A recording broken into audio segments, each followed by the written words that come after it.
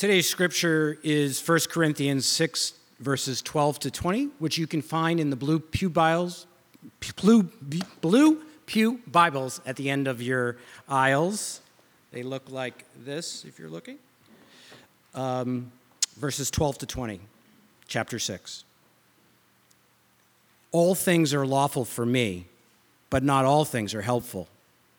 All things are lawful for me, but I will not be dominated by anything. Food is meant for the stomach, and the stomach for food.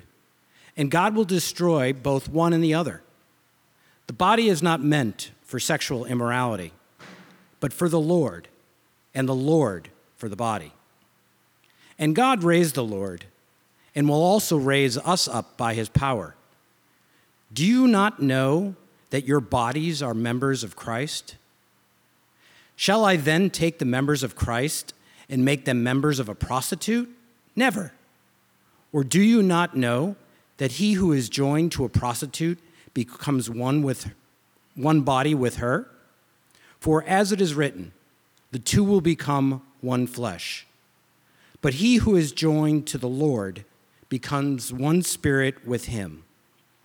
Flee from sexual immorality. Every other sin a person commits outside the body, but the sexually immoral person sins against his own body. Or do you not know that your body is a temple of the Holy Spirit within you, whom you have from God?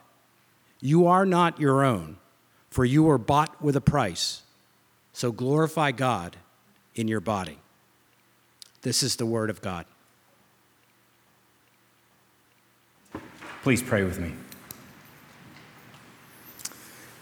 Father in heaven, we praise you for this day. We praise you for the beauty of it. Father, we praise you for the break and the heat that allows us to meet in here comfortably. Father, I praise you for the way that you have gifted this congregation with each person necessary so that we might join our voices together and praise your name. Father, we praise you, as has already been prayed today, that we stand in your presence on your promises. We praise you that you are a God who delights in making yourself known, that you are a God who is slow to anger and quick to forgive, that you are a God, as we read in the confession, Lord Jesus, as you said with your own voice, who desires mercy and not sacrifice. Father, we praise you that you reveal yourself in such ways, and we confess to you it's hard for us to believe. And Father, I join my voice with Catherine's, and I thank you for listening to the faith proclaimed by the children of this church, and for how encouraging it is for them to recite and to speak your promises in your name, the truths of your character, and the knowledge they have of your love. Father, I thank you for the way that you use generation upon generation to remind us of truth. Father, we pray this week that you would be with the children as they gather in this place for Vacation Bible School. Father, I thank you for Mari and for her team who have so diligently prepared for this next week. Father, I ask that you would bless the works of their hands and that you would draw the children and their teachers to you. And that as you reveal to them the glory of Christ, that from the youngest to the oldest, they would see and experience themselves changed in your presence. Father, we long to hear from you. Father, we have begged that you would be with members of the church, and today we celebrate signs that you have been faithful, that you have continued to make yourself known, that you have brought healing. Father, that you have sustained faith. Father, you know that we fear death. You know that we fear loss. You know that we fear suffering. But we praise you that, Lord Jesus, we celebrate in the gospel that you have set us free from fear. And so we ask you, even as we listen to your word to us today, would you show us where we are fearful? women and men created in your image, where we are fearful, and would we be quick to repent, and would we watch as you change our hearts. Father, we pray that you would give us a boldness to love one another. We pray that you would make Christ the King Church Newton a light to our communities. We pray especially as we have been considering human sexuality, that you would make your name great in our midst, and that Christ the King Church Newton and the other bodies of your church, Jesus, would live a different story, so that the women and the men of our communities might believe that you are good, and that you are merciful, and that you are quick to forgive, and that you are a God who redeems everything. Lord Jesus, I pray that even as we look at your word and as you speak to us, as we just sang, would you please draw us to worship? And would we drop our heads? Would we praise your name? Would we understand why you have called us before you now? And would you prepare us to receive the supper in faith? Father, we thank you that you are the one who is at work here, from your word to the preaching and to the recipients of your word. Father, you are the one who is at work, and we pray for your faithfulness. Would you do immeasurably more than we could ask or imagine? And it's in Christ's name we pray all these things. Amen. Well, we come to the end of this 6th chapter of the book of 1 Corinthians. Again, let me alert you to where it is. It's on page 955 of those blue pew Bibles, and it would be worth you paying attention to it. It would be worth turning to it and looking at it even as we listen to what it's about. We covered the first half of it last week when we talked about this idea that Paul unfolds for the Corinthians, and we asked the question, is it fair for him to unfold it of us as well? That the Corinthians' orientation towards sex was one of consumption rather than one of gift. Even as Catherine was praying about the ways in which we consume in our world, it was very clear last week that the Apostle Paul made it clear that the consumption of what the Corinthians felt like was theirs, and they were going to get what was theirs, is what marked their view of sex. But it's also wondering, does it mark our view as well? Do we also use languages of consumption in our languages of preference and our language of desire, right? Well, the Apostle Paul isn't finished. We have seen since chapter 3 that the Apostle Paul is pouring on the rhetorical speech for the Corinthians. And here he does it with all the energy that he can. He uses this phrase over and over in chapter 6, do you not know? In the entire book of Corinthians, he uses it 9 different times, more than in any other book that he has written in the New Testament. And in this chapter alone, he uses it 6 times. That doesn't alone point to his intensity, but it gives us a picture of the importance that the Apostle Paul puts on this concept and on this theme of sexual immorality. Just as the Corinthians need to think more logically about it, I believe that we need to think more logically about it too. I grew up as a high schooler, as you should know. We were asking the questions, how far is too far? We have progressed in our culture where we look at one another and we say of one's sexual practices, they're not of my concern. That's your business. It's a private thing. But I think that we need to be a little bit more circumspect of the way in which we think about sexual immorality. I've been studying this all week long, and I just realized we are steeped in it. We were preparing dinner last night, and we turn on the boom box, that little tower, not the big one that we had in the 80s. You know what I'm talking about, right? And we turn it on, and all of a sudden, this catchy country music song comes on, and I start singing, and Mita's singing into it, and Camilo and Maria are figuring out the words to it, and all of a sudden I realized, oh my goodness, this has complete to do with sexual immorality. Like, we're singing, and it's just part and parcel with the way that we view our lives. The Apostle Paul has 2 things for us in these few verses that are before us. Just 2. In verses 12 through 14, he is going to unfold. He is going to reveal, he's going to pull back the curtain on the logic that leads to sexual immorality by Christians. Not by the world, but by Christians, all right? That's what the Apostle Paul is doing. He is pulling back the curtain for the Corinthians, and he's showing them, look, this is the logic that leads to sexual immorality among Christians, all right?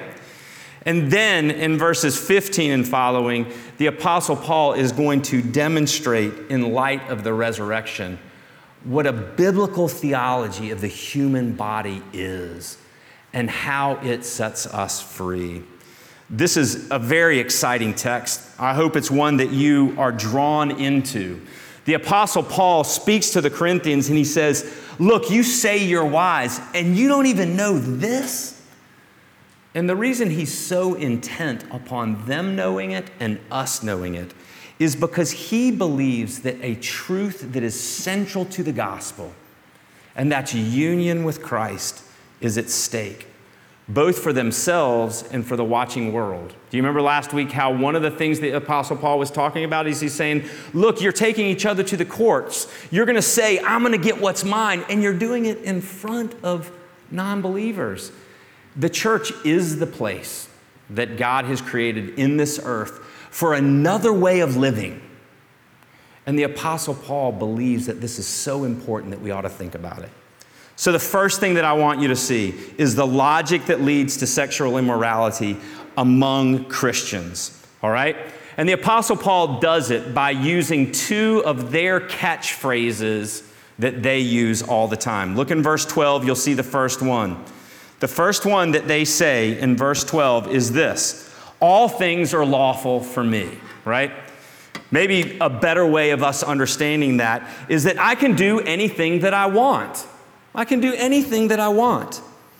Now, where does an idea about that form, a wrong understanding of Christian freedom, come from? Well, it actually probably has some reasonable thoughts that are around it. The Christians who were in Corinth had received the Spirit. The Apostle Paul made it clear in chapter 1. He remembers when they received the Spirit, and with the Spirit they received all the gifts that they needed. The Spirit is the guarantee that we have been set free from sin, right?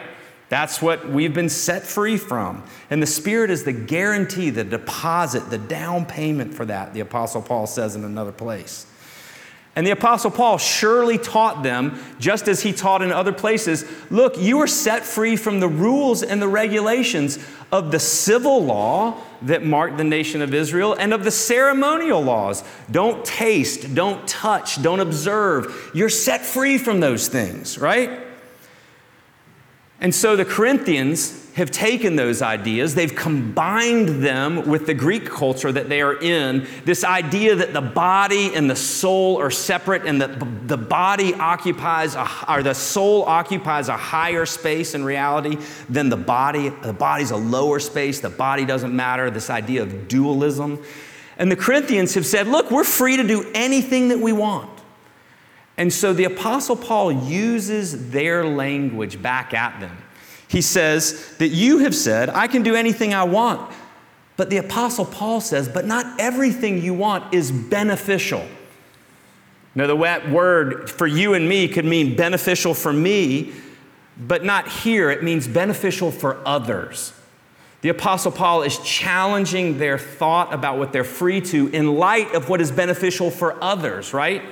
And you see that logic in the Apostle Paul in other places where he talks about abstaining from something for the sake of someone else in the community, right? And then they say, but I can do anything that I want. And the Apostle Paul says, but not to the end that you're mastered by something, right? In verse 12, he said, but I will not be dominated by anything.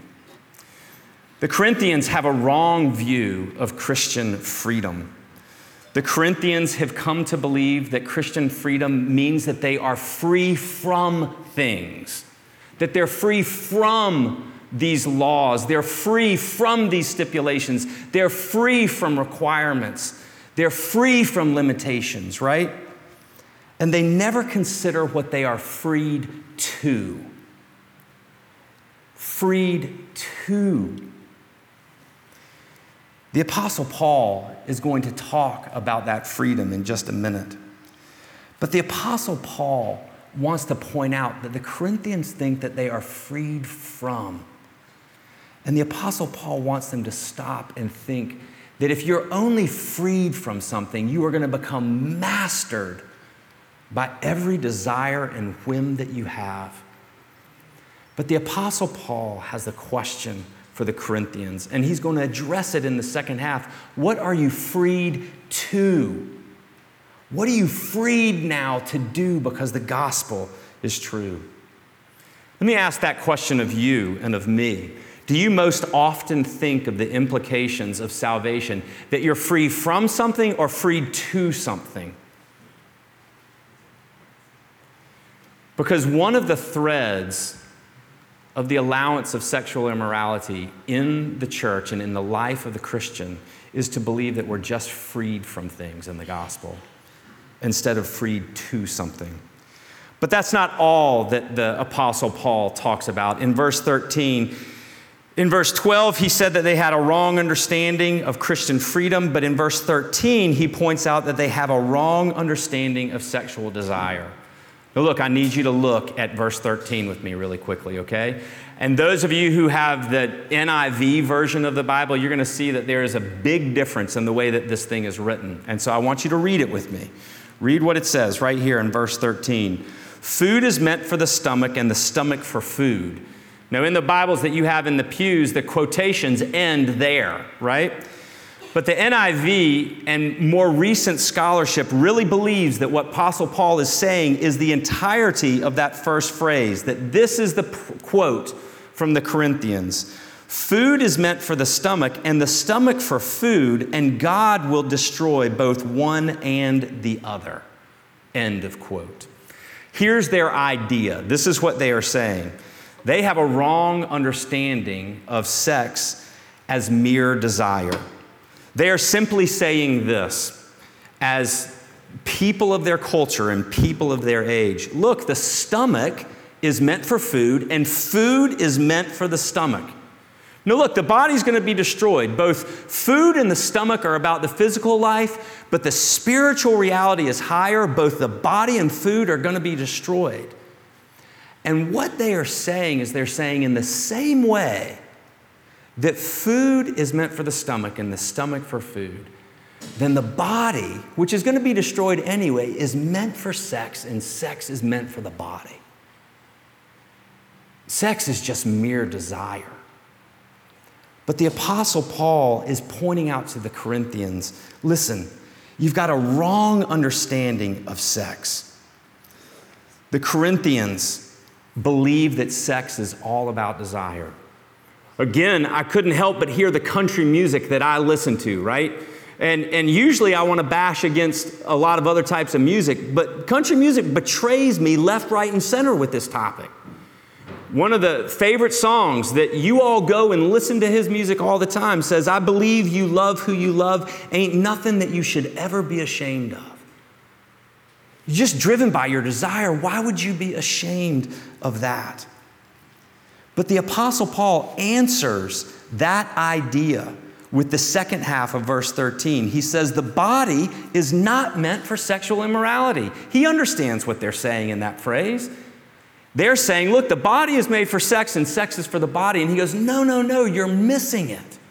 The body is not made for sexual immorality, but for the Lord, and the Lord for the body. What the Apostle Paul is doing, he's saying you need to understand that your body is made for the Lord, and the Lord is for your body. That's the comparison that he wants us to work with.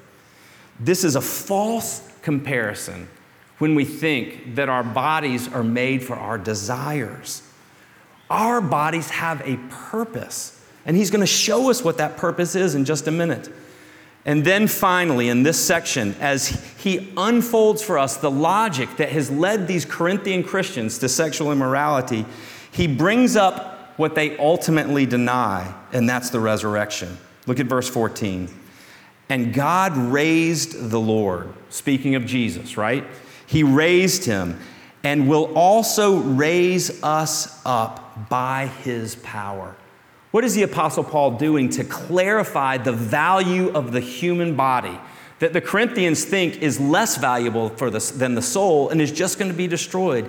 He points to the gospel, that God saves sinners by Jesus' death on the cross, and that death is proved to be our salvation by Jesus' resurrection from the dead. Death is defeated, cannot hold Jesus in the grave. We've been set free from death and from sin, and with the Lord, we too will be raised. The Apostle Paul is saying, I want you to think about your bodies, not about what you desire, but in terms of the resurrection. Christ has been raised, and he will raise us up as well. For the Apostle Paul, the lens of the gospel is what he sees everything through.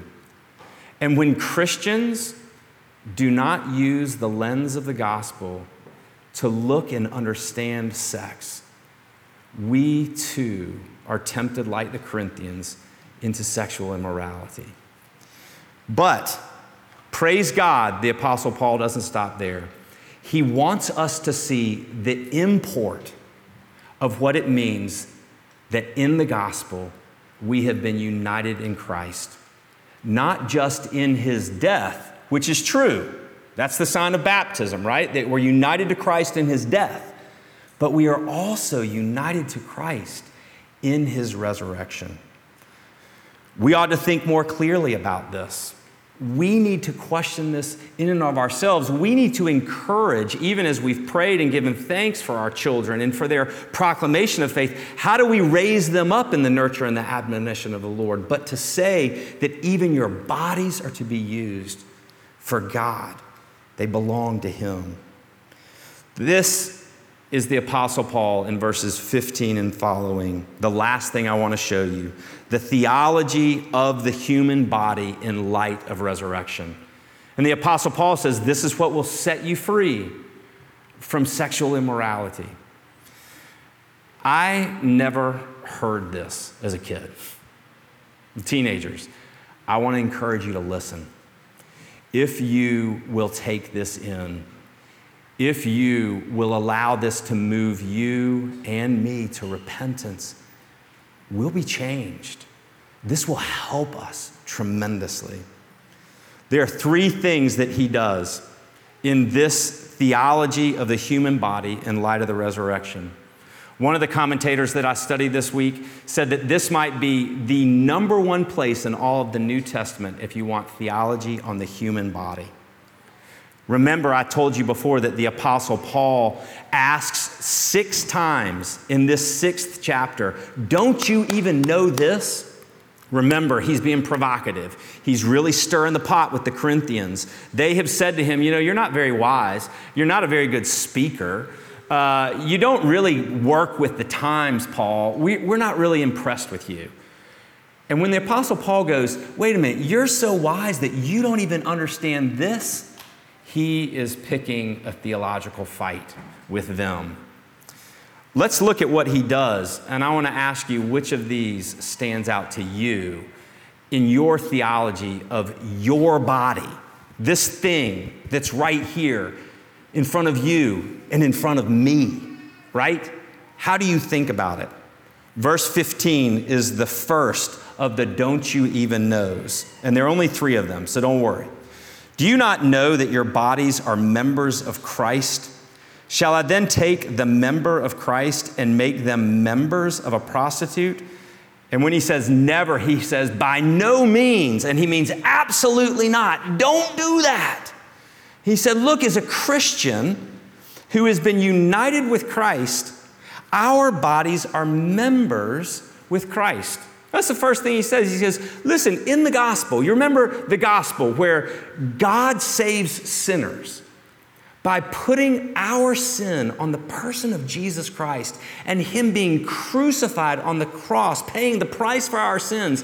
It is just and right for God to forgive us of our sins and cleanse us from all unrighteousness. It's just and right. because we are united with Christ. We are members with Christ. You guys know that one of my favorite verses in the Bible is Galatians 2:20. I read it to you all the time. I tell it to you all the time. Listen to the importance of it here. The Apostle Paul writes this to the Galatians. For I have been crucified with Christ. And it's no longer I who live, but it's Christ who lives in me. And the life that I live in this flesh, I live by faith in the Son of God who loved me and gave himself for me.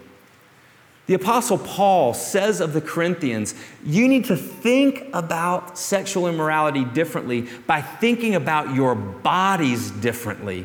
That you, because of what Jesus has done, you and your body are a member of Christ. Do you know what he tells the Colossian Christians? He actually says that because Jesus is seated in the heavens, in a very real way, we are seated there with him even now.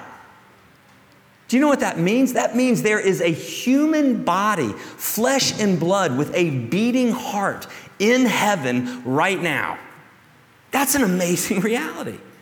And the Apostle Paul is saying, I want you to take that in.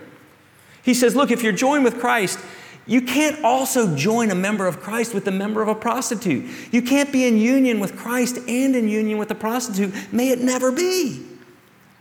And you see in verses 16 and 17, he tells us the next don't you know. And he's just following this chain of logic, right? If you're union with Christ, listen to what he says in verse 16. Or do you not know? Again, he says the second of the three in verse 16. Or do you not know that he who is joined to a prostitute becomes one body with her? For as it is written, the two will become one flesh. But he who is joined to the Lord becomes one spirit with him. The Apostle Paul is saying this, that where sex has emphasis on bodily union, it has spiritual implications. And the resurrection has emphasis on spiritual union with Christ. Verse 17, but it too has bodily implications. He's saying, think about this. When you are joined with someone in sexual union, you become one with them. Right? Is what he's saying. When the man is joined with a prostitute, they become one. We want to deny this, but we also know that we can't. One of my dear friends with whom I spend a lot of time has just broken up with the woman that he's been with for the last 4 years. And they had lived together and they had spent their whole lives together and they had experienced everything together. They had been sleeping together for a long time. And as we were talking and spending time together, he said, you know something, I don't know what it is, but I feel ripped apart inside. And this kind of text allows you to go, I know exactly what that is. That is because you have been joined to someone else and now you have been ripped apart. This emphasis in sex on bodily union has implications spiritually. And the Apostle Paul says, look, from Genesis chapter 2, those who have been joined together become one. They become one.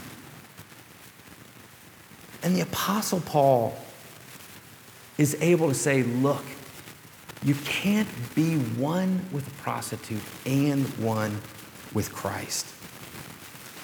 The resurrection, our being joined to Christ, he says, has emphasis on that spiritual union, but it has the bodily implications of how we use our body now. You see, the Apostle Paul is able to call this sexual immorality. And here's the freeing part about calling sexual immorality sin.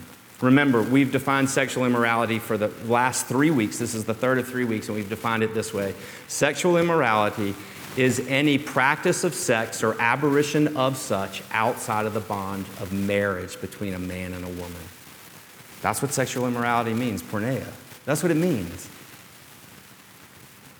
And the Word of God is clear, and we have to come to grips with it. But here's the glory of calling sexual immorality sin. Nathan reminds us of this every time we talk about sin. You guys, if we can call something sin, guess what it qualifies for? Redemption. It qualifies for forgiveness. It qualifies for healing. It qualifies for newness. It qualifies for Jesus' blood washing it away. It qualifies for new hope. It qualifies to being restored and being made new again. That's the hope here. And the Apostle Paul ends in verses 18 through 20 with the last, do you not know? Now look at it with me again, because he doesn't start it off with do you not know yet. He starts it off in another way. He says in verse 18, flee from sexual immorality. Every other sin a person commits is outside the body, but the sexually immoral person sins against his own body. And then he says in verse 19, or do you not know? Are you so wise that you understand wisdom, and yet you do not know that your body is a temple of the Holy Spirit within you, whom you have from God? You are not your own, for you were bought with a price. So glorify God in your body. The Apostle Paul says the last thing that he wants us to know is he wants us to know what our body is and who our bodies belong to. We need to think about this, because I guarantee that outside of this context of this scripture passage, the vast majority, maybe even of us, but certainly of those in our culture, would say, my body belongs to me. My body, my right? We've heard it on arguments on the left and the right. My body, my right. But the Apostle Paul says, no. Do you not even know that your body is the temple of the living God, and that it belongs to God? He says that we ought to flee sexual immorality. He says that sexual immorality has a unique feature. And it's hard to understand the language that he uses. He uses that in verse 18, that he says every other sin is committed outside of the body, but the sin of sexual immorality is committed against your own body. And then he qualifies that statement by saying, or do you not know that you are the temple of the living God, right? And so in some way, he is not saying that there aren't sins that we can commit that don't affect our body, right? We think of the ultimate of being a suicide, right? That would affect your body. But what he is saying is he's saying there is a uniqueness with the activity of sex and union that affects your body in its very core. And that's why the Apostle Paul is saying, flee from sexual immorality. Listen, the Apostle Paul is not talking to the world. The Apostle Paul is talking to Christians. In chapter 1 of this book, he said, look, I saw God give you the Holy Spirit at your conversion. It's proof and it's down payment that by the blood of Jesus you were bought with a price. The price that you were bought with, as Peter says in another place, is not silver and gold, but that we have been bought with the blood of Christ, the precious blood of Christ. That language of having been bought is language of slavery. The Apostle Paul explains later on, you are a slave to sin and a slave to death. Apart from Christ, we're slaves to sexual immorality because we don't understand what is even intended for, right? We are mastered by our own desire and our own freedom from things. But the Apostle Paul says, because of the gospel, by the blood of Jesus, you have been bought and you have been set free to something. You've been set free to bear God's image. We have been set free as Christians, not from something, but to something. And that to something is that in our bodies we would bear the image of God. That's why God cares about our bodies. The resurrection is proof that he cares about our bodies. This is an amazing reality. What does it mean to glorify God with our bodies? It's the purpose for which we've been given our bodies. Listen, it means that in our bodies, in the way we treat each other, even in our freedoms, we ought to be thinking about, what am I doing? And is it beneficial for the other to know and understand the person and the work of Jesus Christ? No one ever challenged my view of sex as being of that valuable. But church, the Apostle Paul is more worked up in this chapter of 1 Corinthians 6 than anywhere else in his writings in the Bible. Because this understanding of the human body being united to Christ is so important for you and me. Let me ask you a question. Do you play with sexual immorality? Is it not that big of a deal? It's something that you and I look at a little bit. It's something that we tease out a little bit. It's the flirtation with which we use our bodies. It's just that little something. It's not that big of a deal. The Apostle Paul here is saying it is a huge deal because your body is the temple of the Holy Spirit. The Corinthians lived in a city that was filled with temples, Aphrodite, and many others. And the Apostle Paul is saying, your body is the temple of the Holy Spirit, and you belong to him. Your body belongs to him. To glorify God with your body. My brother lives in Atlanta, and when Mita and I went to see our grandson last week, we stayed with my brother in Atlanta. My brother was talking about sports memorabilia. It was really kind of crazy. And I don't know how we got caught in the conversation. He goes, wait a minute, I got something I got to show you. And he runs inside and he comes back outside with this massive Kobe Bryant jersey. Now, I don't know if you've been around many NBA players, but these are big guys. And this jersey must have been like 6 feet long. And I was like, there is no way Kobe Bryant, jersey is that big. And of course, it's signed Kobe Bryant to my friend or whatever. And I was like, put that thing on. I want to see what Kobe Bryant looks like. And my brother put that thing on. My brother's a big dude, but it was still big on him. And I was like, wow, Kobe Bryant is huge. I can't believe that. And you read that thing and you're like, Kobe Bryant did not sign that to you. He's like, yeah, I don't know Kobe Bryant. I just won it in this auction. He goes, I wonder how much it's worth now because Kobe Bryant paraphernalia is going, sky high. You guys, you bear the image of the eternal God. You didn't purchase it in an auction. You didn't get it haphazardly.